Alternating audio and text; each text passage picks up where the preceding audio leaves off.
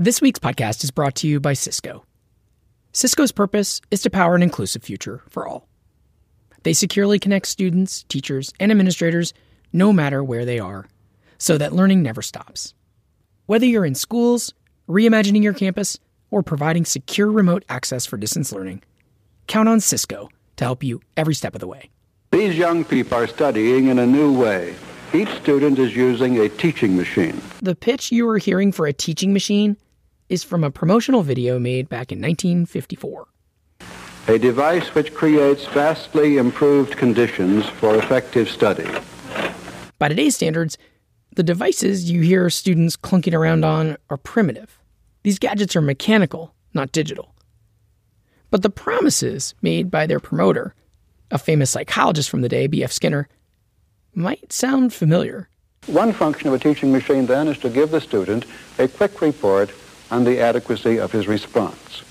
This is important not only for efficient learning, it generates a high level of interest and enthusiasm. People don't talk much today about these early teaching machines, some of which were made out of brass or wood. And that is no accident, according to Audrey Waters, a longtime critical observer of EdTech, who's out with a new book called Teaching Machines: The History of Personalized Learning. In fact, she argues there's a kind of historical amnesia by today's technologists, especially around EdTech. The past is forgotten and almost deliberately forgotten. It's part of the narrative of this idea that we're innovators and we came up with these ideas and no one has ever thought of this stuff before. So thank goodness we're here to save education. And, I wanted to show that, in fact, I think many people do know that people have been using technology in the classroom since the beginning. Technology isn't new, but these ideas of personalized learning in particular aren't new either. Hello and welcome to the EdSurge podcast, where each week we look at how education is changing. I'm Jeff Young, the managing editor of EdSurge. Today we are dusting off these old teaching machines, from all the way back to the 1920s, to see what these low-tech devices can teach us about EdTech today.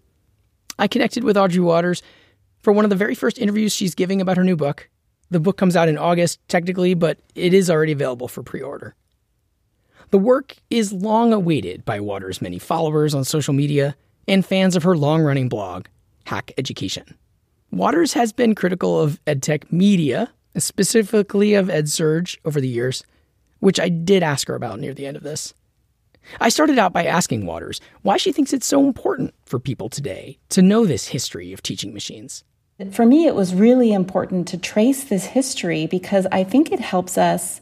I think it's important to know the history, but I think it helps us understand better the kinds of things that we're seeing today, because I think it's very clear when you look at people in the 1920s who were making the argument that in order to personalize education, they used the word individualize. In order to individualize education, we needed to use machinery, and we needed to automate education. And that sounds so contradictory, but yet I think that that's actually a lot of what we see today. We're using software that in order to personalize education, we're really standardizing.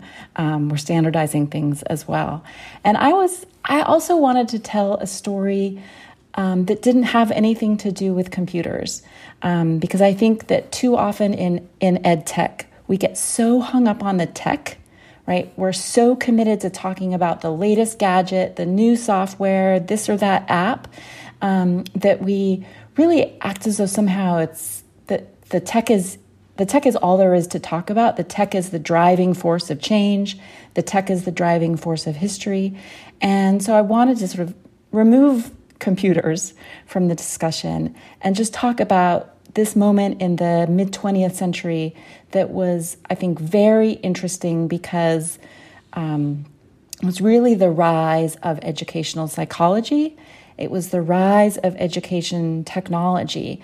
And that's how we got here today. Both our ideas about how people learn and our ideas about how machines will be useful for getting to people to learn more efficiently.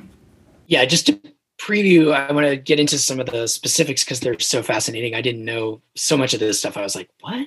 How did I not know this? Well, sorry to interrupt you, but one of the things that's I think interesting too is that the echoes of things today, like I didn't want to be pedantic in the book and say, and this is just like what's happening now.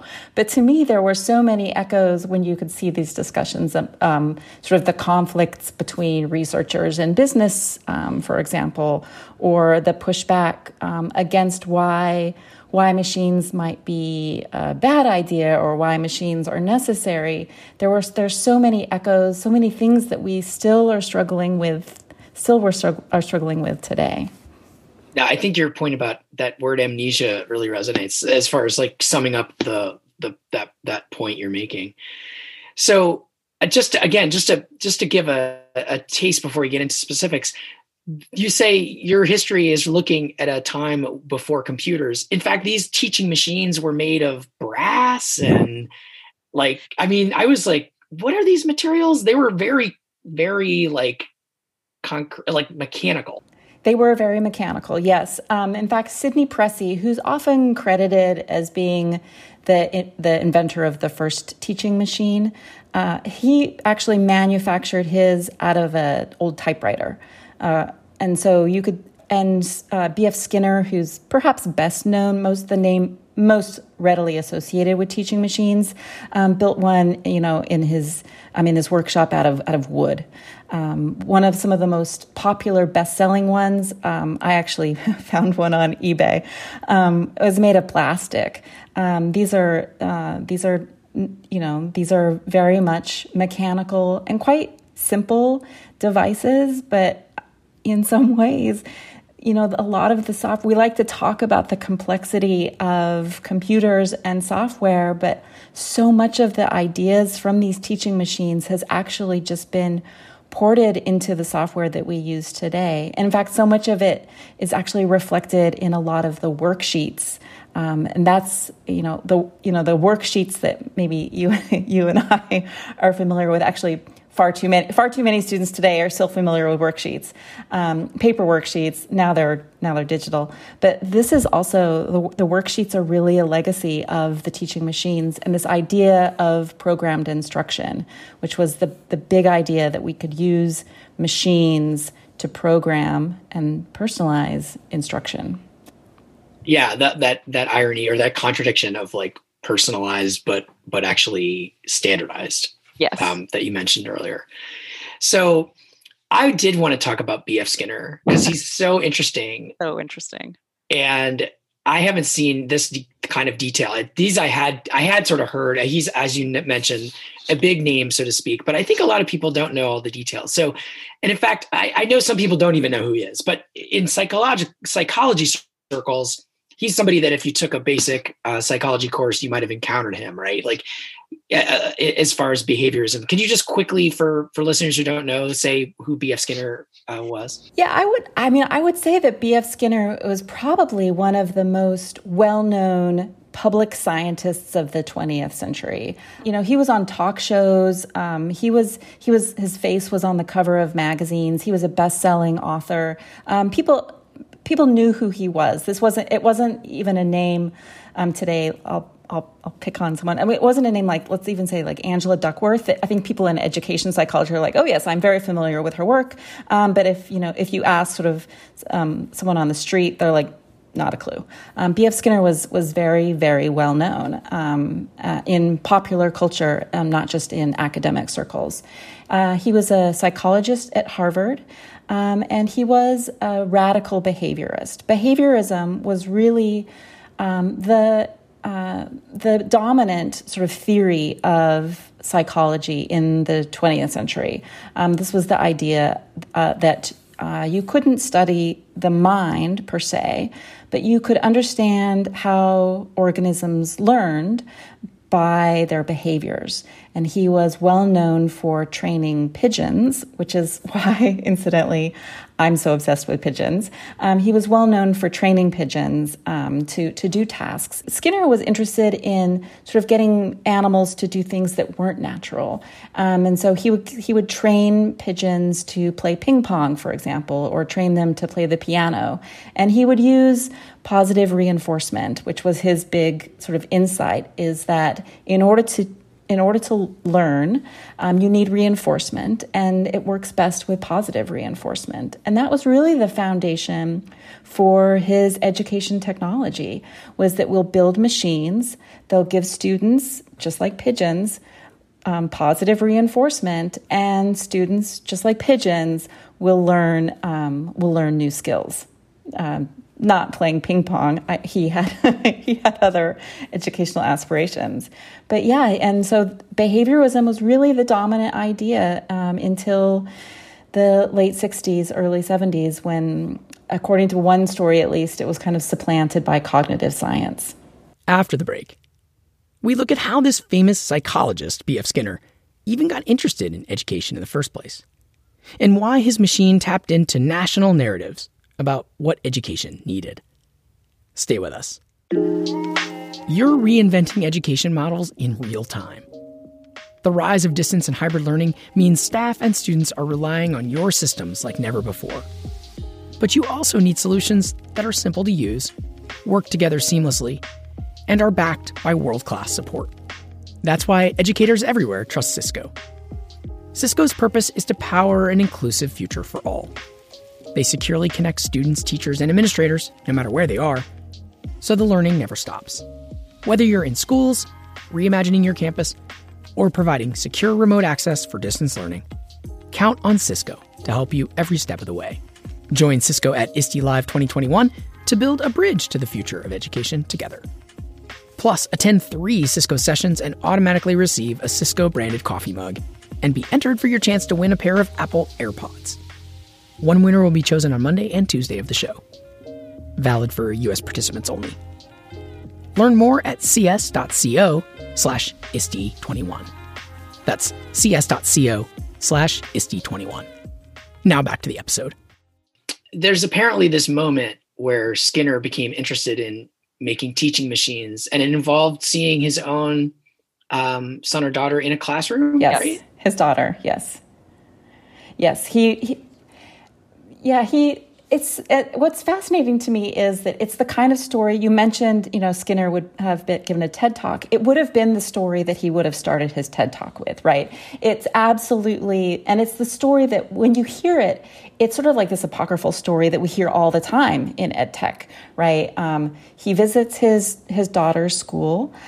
He's in the back of the classroom, and he's sort of watching the teacher. His daughter's in, I think, 4th or 5th grade, watching the teacher, watching the students, and he notices sort of with dismay the way in which the classroom operates, that the students are doing math, they are all working on the assignment, the teacher's sort of, walking through a lesson, and some students finish quickly, some students struggle, the teacher picks up their assignments, and she'll take them home and grade them and give them back the next day. And he thought, well, this is terrible. Students aren't getting positive reinforcement.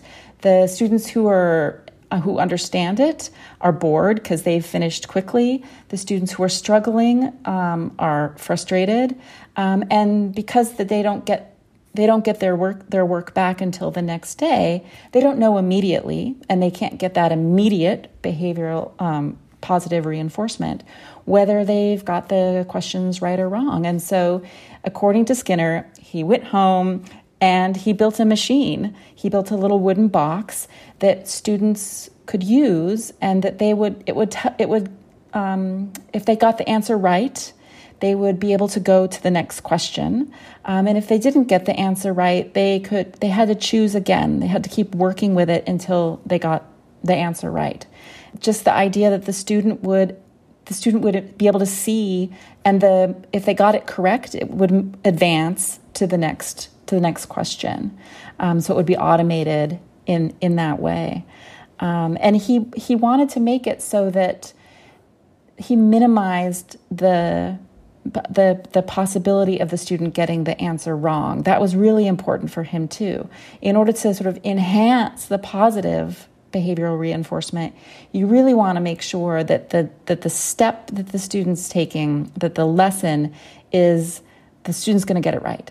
And so again, has echoes, I think, today when we talk about mastery learning, that you want to make sure that the lesson is geared just right at the right level for the student. It's not too easy, it's not too hard, but you want them to get it right so that, of course, they feel encouraged, so that they don't have that negative reinforcement, which Skinner said school is too full of negative reinforcements, not just corporal punishment, but getting the answer wrong. So it was very important to him that teaching machines had positive reinforcement for students.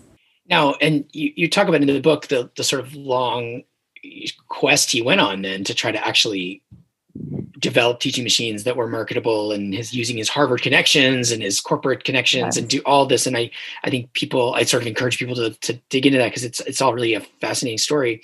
But I guess I feel like one thing I think a lot of reader or listeners might wonder is like, well, what's wrong with that? Especially because, like you say, these sound very familiar.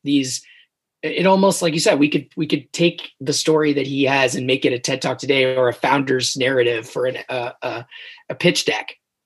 And so I guess, I wanted to just kind of hear your thoughts on like why that's so problematic in your view of like what, this kind of construct that you're saying is at the foundation of a lot of these teaching machines, Skinner's included. People were really interested in Skinner's teaching machines. And of course, it coincides with one of the most important events in education technology, of course, which is the Soviet launch of Sputnik, when a ton of federal money went into education, but particularly scientific education about science and math, and particularly teaching education technology, not just teaching machines, but there was a huge amount of investment in the area, and a real feeling like, American students are falling behind.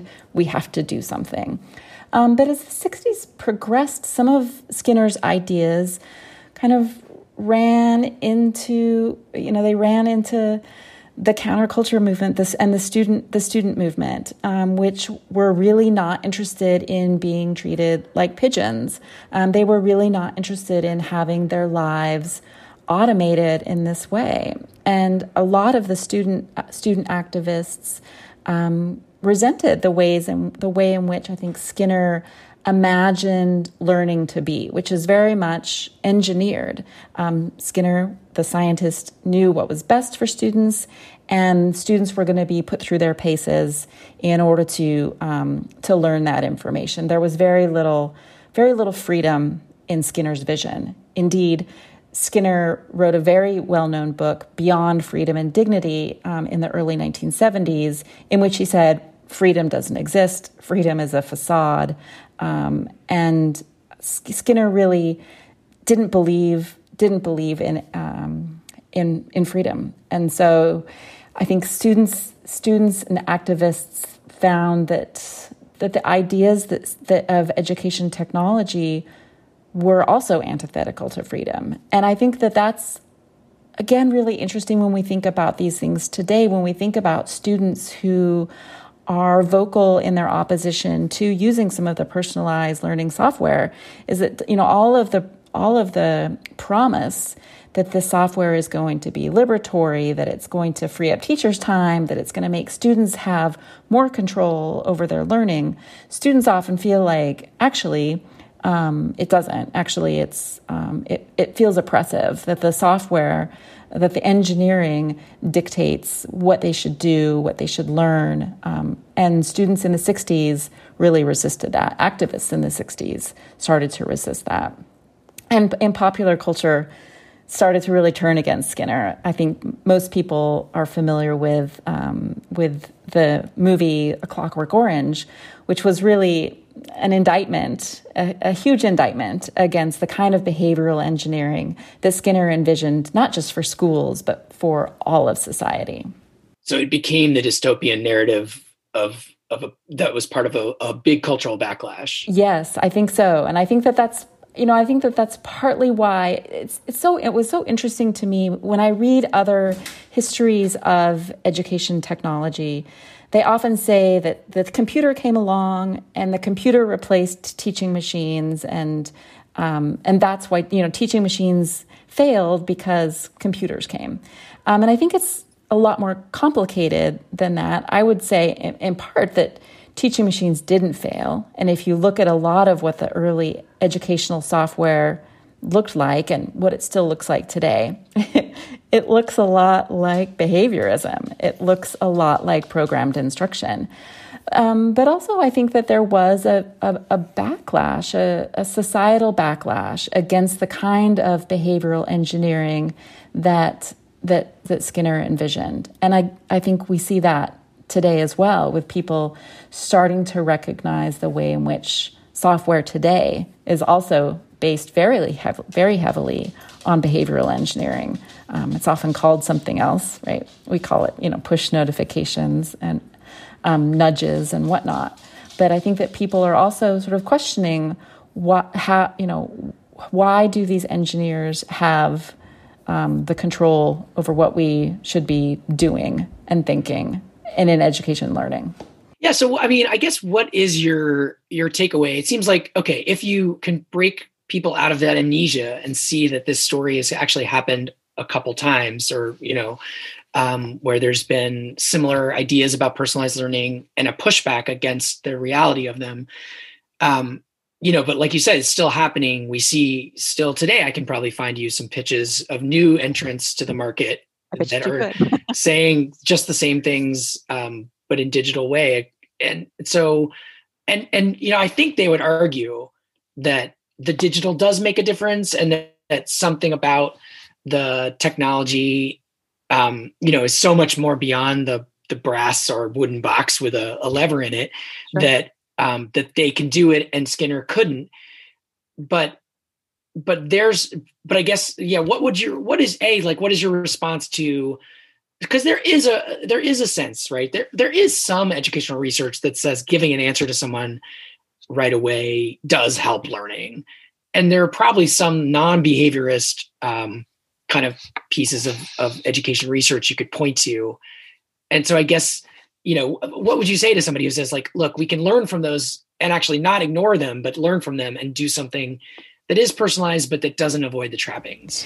One of my favorite stories from the book was actually the response of the student activists in the South, in Mississippi, who were very interested in using Skinner's ideas and teaching machines specifically in order to do adult literacy during Freedom Summer.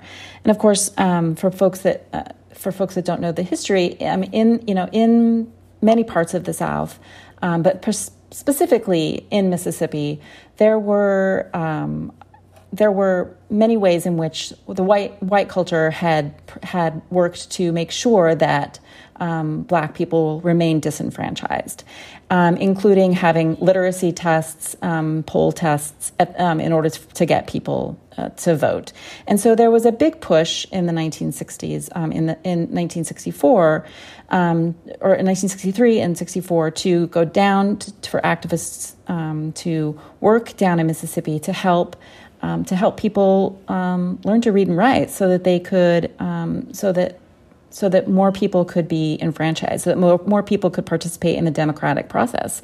And there was a rise at the time in not just adult literacy education, but in something called the Freedom Schools. And the Freedom Schools were really local efforts to work sometimes with, but more often outside of the public school system, in order to have education, and have education that was meaningful to African Americans and local communities. And so people were interested on one hand in using the teaching machines because they felt as though this was a way to do adult literacy. But when they looked at the curriculum, they found that the curriculum really didn't it didn't work with the local people. And as part of the whole Freedom School movement was that ideas were supposed to be meaningful to local people. And so it wasn't really something that could be programmed. It was something that was generative. These were ideas that people came with and dialogued together. It wasn't personalized in that kind of hyper-individualized way. It was about education as community, education as activism, education as meaningful and local. And I think that that's really, to me, one of the, and I think that this was part of a resistance, actually, to a curriculum that promised personalization, that promised individual achievement, but really people felt as though was actually bound up in oppression. And so I think that that's really an interesting thing to think about, is how do we have education that's meaningful, that's local, that matters to the community and to the community's members, and that actually resists some of these ideas that are about standardization and even about personalization in this highly technological way. Yeah, I guess that seems clear, is that really it's not an argument, as you see it, about whether the tools can be improved and whether you could make the AI a little better or the digital whatever better, but that the whole narrative structure is, in your view, like the thing you're critiquing here, and that one that you feel like is sticking around despite people's critiquing it. And I think that we think really highly of the technology that we have today, and we talk a lot about the amount of data that we have today. But even in the 1920s and 30s, the amount of data that educational researchers were collecting on students was pretty vast. Ben Wood, who's another character in the book, another figure in the book, he was a researcher at Columbia. He worked very closely with IBM. But he had a vision, again, he had this vision that we will personalize education through automation, and data was really a core of how he thought we would do it. And, he was instrumental in helping to spread standardized testing in New York. But his idea, he got his hands on an IBM calculating machine, and he was like, we'll do the standardized testing, we'll do personality testing, we'll do aptitude testing, we'll do achievement testing, and then teachers will have all of this data about students, and with all of this data, we'll be able to personalize education. And this is in the 1930s. And so, these are ideas, and these are not just sort of fantasies. He wasn't sort of thinking, imagine someday we'll have all this data. I mean, he was actively working in the 1930s to amass this data on students and also on IBM employees, because they also had a very similar ideas. If we can do standardized testing of all of our job applicants and all of our IBM employees, then we'll be able to identify who, different career paths. We'll be able to pick out the ones who are sort of executive level, managerial level. So these ideas about more data, better calculations and more data, again, are also almost 100 years old. And so I think it's, I think that that's what they've been doing. I think that that's what really, companies have been amassing data for a very long time. And in some ways we can say, well, we're still at the point where it's sort of garbage in, garbage out. But I think that this has really been a long running vision for education technology. Is we'll just do a bunch of testing, and then we'll be able to personalize it. Now, you also do mention that you feel like the media has played a role in sort of puffing up the narrative of the kind of promoters of these teaching machines. And I guess I feel like I know that even implicates EdSurge, but it is something that I know you've talked about for a long time, of your concern about media. So I guess isn't it true though that you've also found plenty of reporting on both the pushback and the innovators, whatever if you will, the people it seems like you've actually found a balanced treatment. But I guess I'm curious to ask, like, what do you think the media kind of contribution has been to the period you looked at and how it's different today? One of the things that was really interesting to me, particularly when I was looking into Encyclopedia Britannica, who were they were very interested not just in selling encyclopedias, but also interested in selling other technologies, including teaching machines.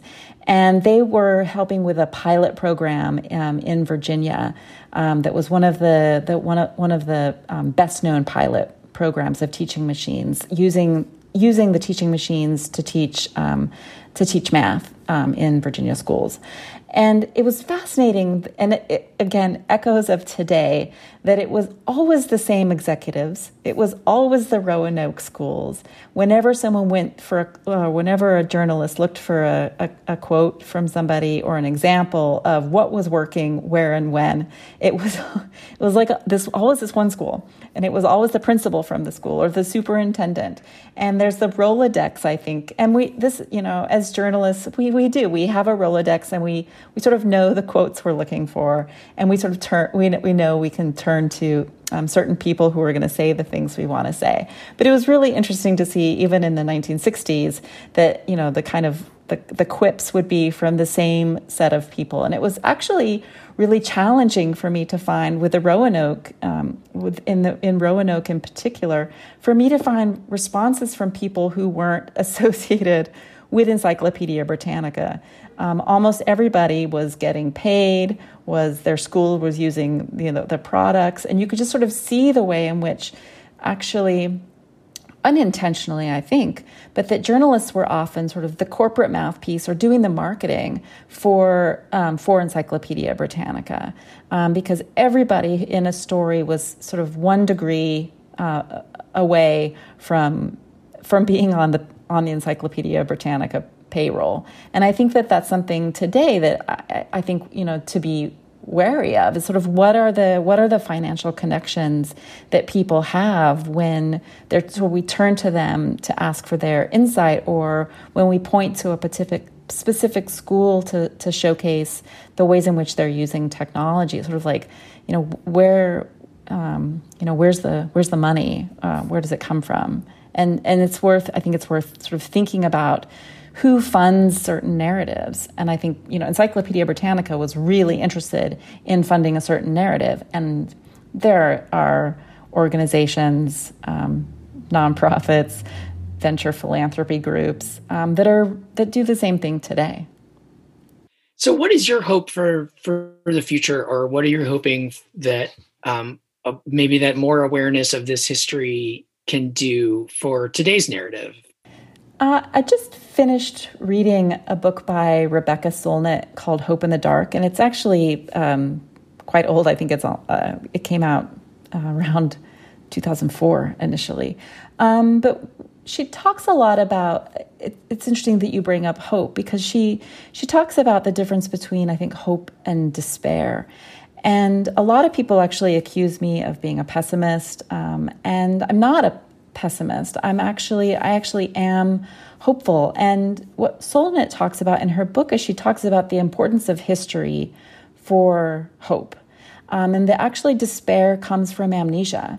We're despairing when we don't know the past. We're despairing when we don't know that people have fought back before, that people have resisted before. And for me, I'm hopeful when I think about, for example, the resistance of SNCC, of the Student Nonviolent Coordinating Committee, against Skinner.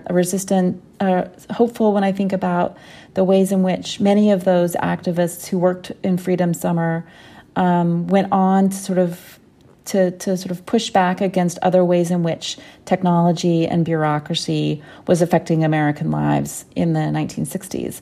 And so I think that that's the place I find hope today, is where I see students who are questioning, students who are resisting, and communities, I think, who are building practices that serve their needs rather than serving the needs of engineers. Well, I think we'll leave it at that. Thank you so much for joining us today. Thank you so much for having me. This has been great.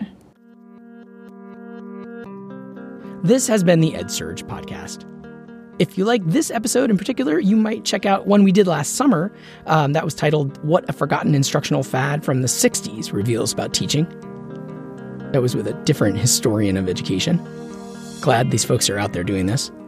And as regular listeners know, we are also going back in time a little bit for our new narrative podcast series called Bootstraps, Merit, Myths, and Education. That series traces the history of ideas around educational equity in America. If you want to keep up with all of this, make sure to subscribe to the EdSurge podcast, wherever you listen. And if you like it, please take a minute to give us a rating or a review. And sign up for our new EdSurge podcast newsletter to get notified every time we have a new episode. You can get that in your inbox. And it also has some background information about each episode. Like this week, we have some photos of these Skinner teaching machines and links to other essays by Audrey Waters. This episode was written and produced by me, Jeff Young. You can find me on Twitter @JRYoung. Music this episode is by Small Colin. We found that on the Free Music Archive. Track is called All On Me. We'll be back next week with more on how education is changing. Thank you for listening.